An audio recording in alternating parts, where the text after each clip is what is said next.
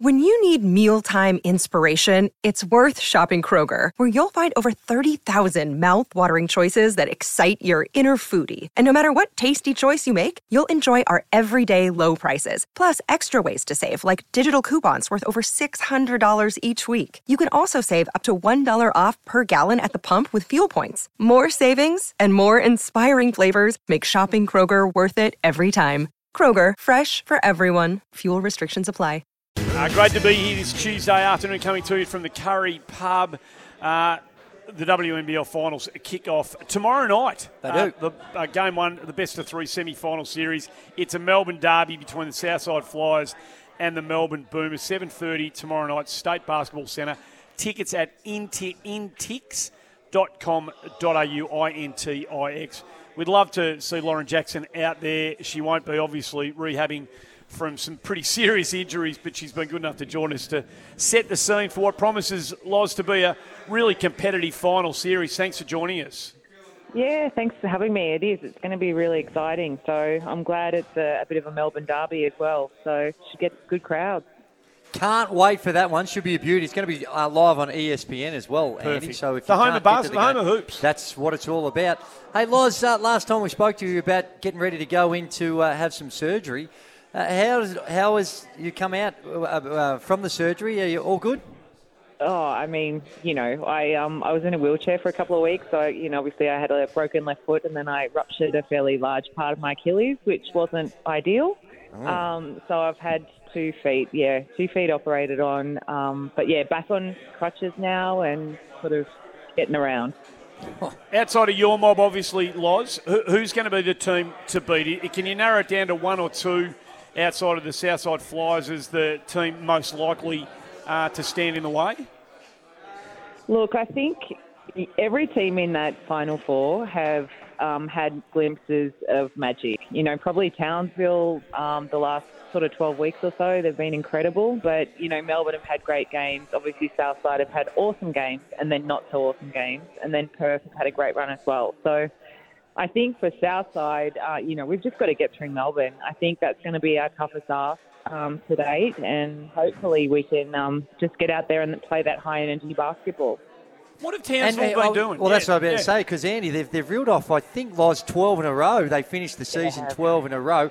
What is it about them? Shannon Seaborn doing a fantastic job. Third time he got nominated. He got the award for Coach of the Year. What are they doing that has given them such an incredible run of wins? Look, I think, like you said, they've got a great coach leading them. But I think that they've also got like a team of great players. Like they're just very deep. So, and then obviously picking up Shyla Hill late in the piece as well has been a great addition for them. But they've just got a really deep team.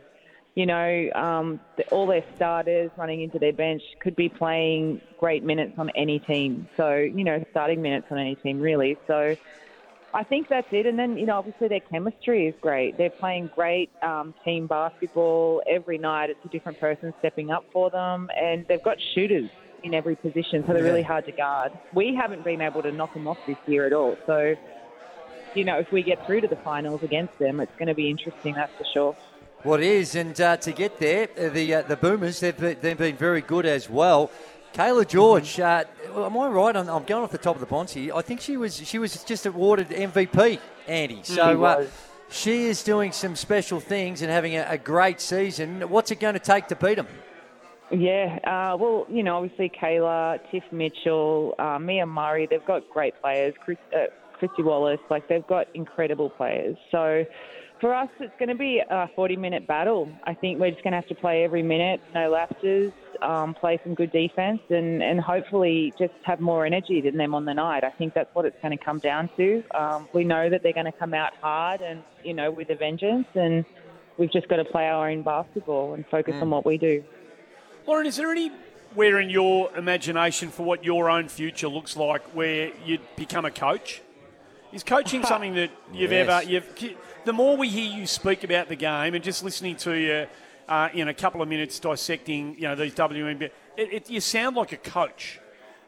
Is there anywhere in your future where you could entertain that as a prospect? Oh, I might coach my under-10 boys in a couple of years. I might be seriously, going through the male pathways. I imagine you'd be asked. I would imagine there'd be a lot of people saying, listen, is this She's done it at the NBL 1 level. Yeah, well, exactly. Yep. So there'd be a lot of WNBL clubs. I imagine, Lauren, and look, you've probably been asked already, and for whatever reason you want to keep that to yourself. But if that is the case, but yeah, you feel like you're cut out for it.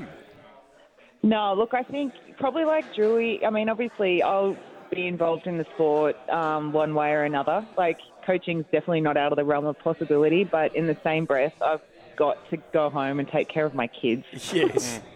I have to go and do that, and I think right now that's just my number one priority, is to get back on my feet, go and be with my kids, and I'll help out however I can, wherever I can, and until they're old enough to, sort of leave the nest. What about with the Opals? Because we saw the role you played in the World Cup, which was inspirational.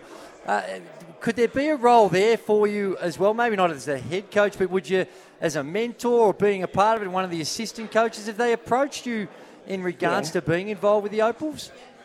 Oh, yeah, of course. And I've said to Sandy and BA and everyone that I'd love to be involved in some capacity. I don't know what that looks like at this point, but I know that they would love to have me. I think it will just come down to how much I can give and what I can, in terms of time right now. But, I want to be a part of that. Of course, I want to help develop the young bigs that are coming through. And, I live in Albury, so Canberra's not that far away, or Melbourne. Yeah. I do think that there'll be a role there somewhere for me. What that looks like right now is, it's up in the air, but there's no doubt that I'll be involved somehow. Talking to Lauren Jackson, you know the voice. You've been a Warrior champion for Australia, as has the bloke sitting alongside me. The national representation is something that clearly for the both of you is really important, but what you get out of it is equally as valuable. That's why you continually have done on the line.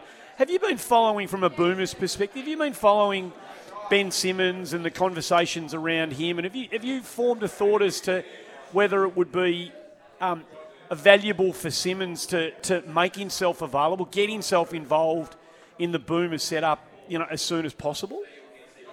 Yeah, look, I think for any athlete to be a part of that national team culture is so important. I think it's different from professional level hoops, where you sort of go in, you're fighting for your life, and every opportunity, you're fighting for money, you're fighting for spots and things like that to be seen. But I think it's different when you're talking about national teams and that camaraderie and the leadership, and then also it's the people that have come before you and it's the people that are coming after you. It's a different feel. You know what I mean? It is not about the individual. It is about the team. And I think it'd be great for him to really, truly be embraced by the culture that is the Boomers. And I think that's something that people have seen over the last sort of 3 or 4 years, is that it's able to lift people up and take them to places they never thought they could go. So in my opinion, I think he needs to get back in the Australian program. I think he'd blossom in it. Hey, Lauren, when you look at the pathways of the men's, they're going through to the college ranks. With the girls, are you comfortable with the pathways that Australia's got here, or would you, if you had a daughter, would you be recommending they go to the college route? Look, I think everyone's journey is different. For me, I stayed in Australia and chose not to go to university. I wanted to go straight into the WNBL and go pro early.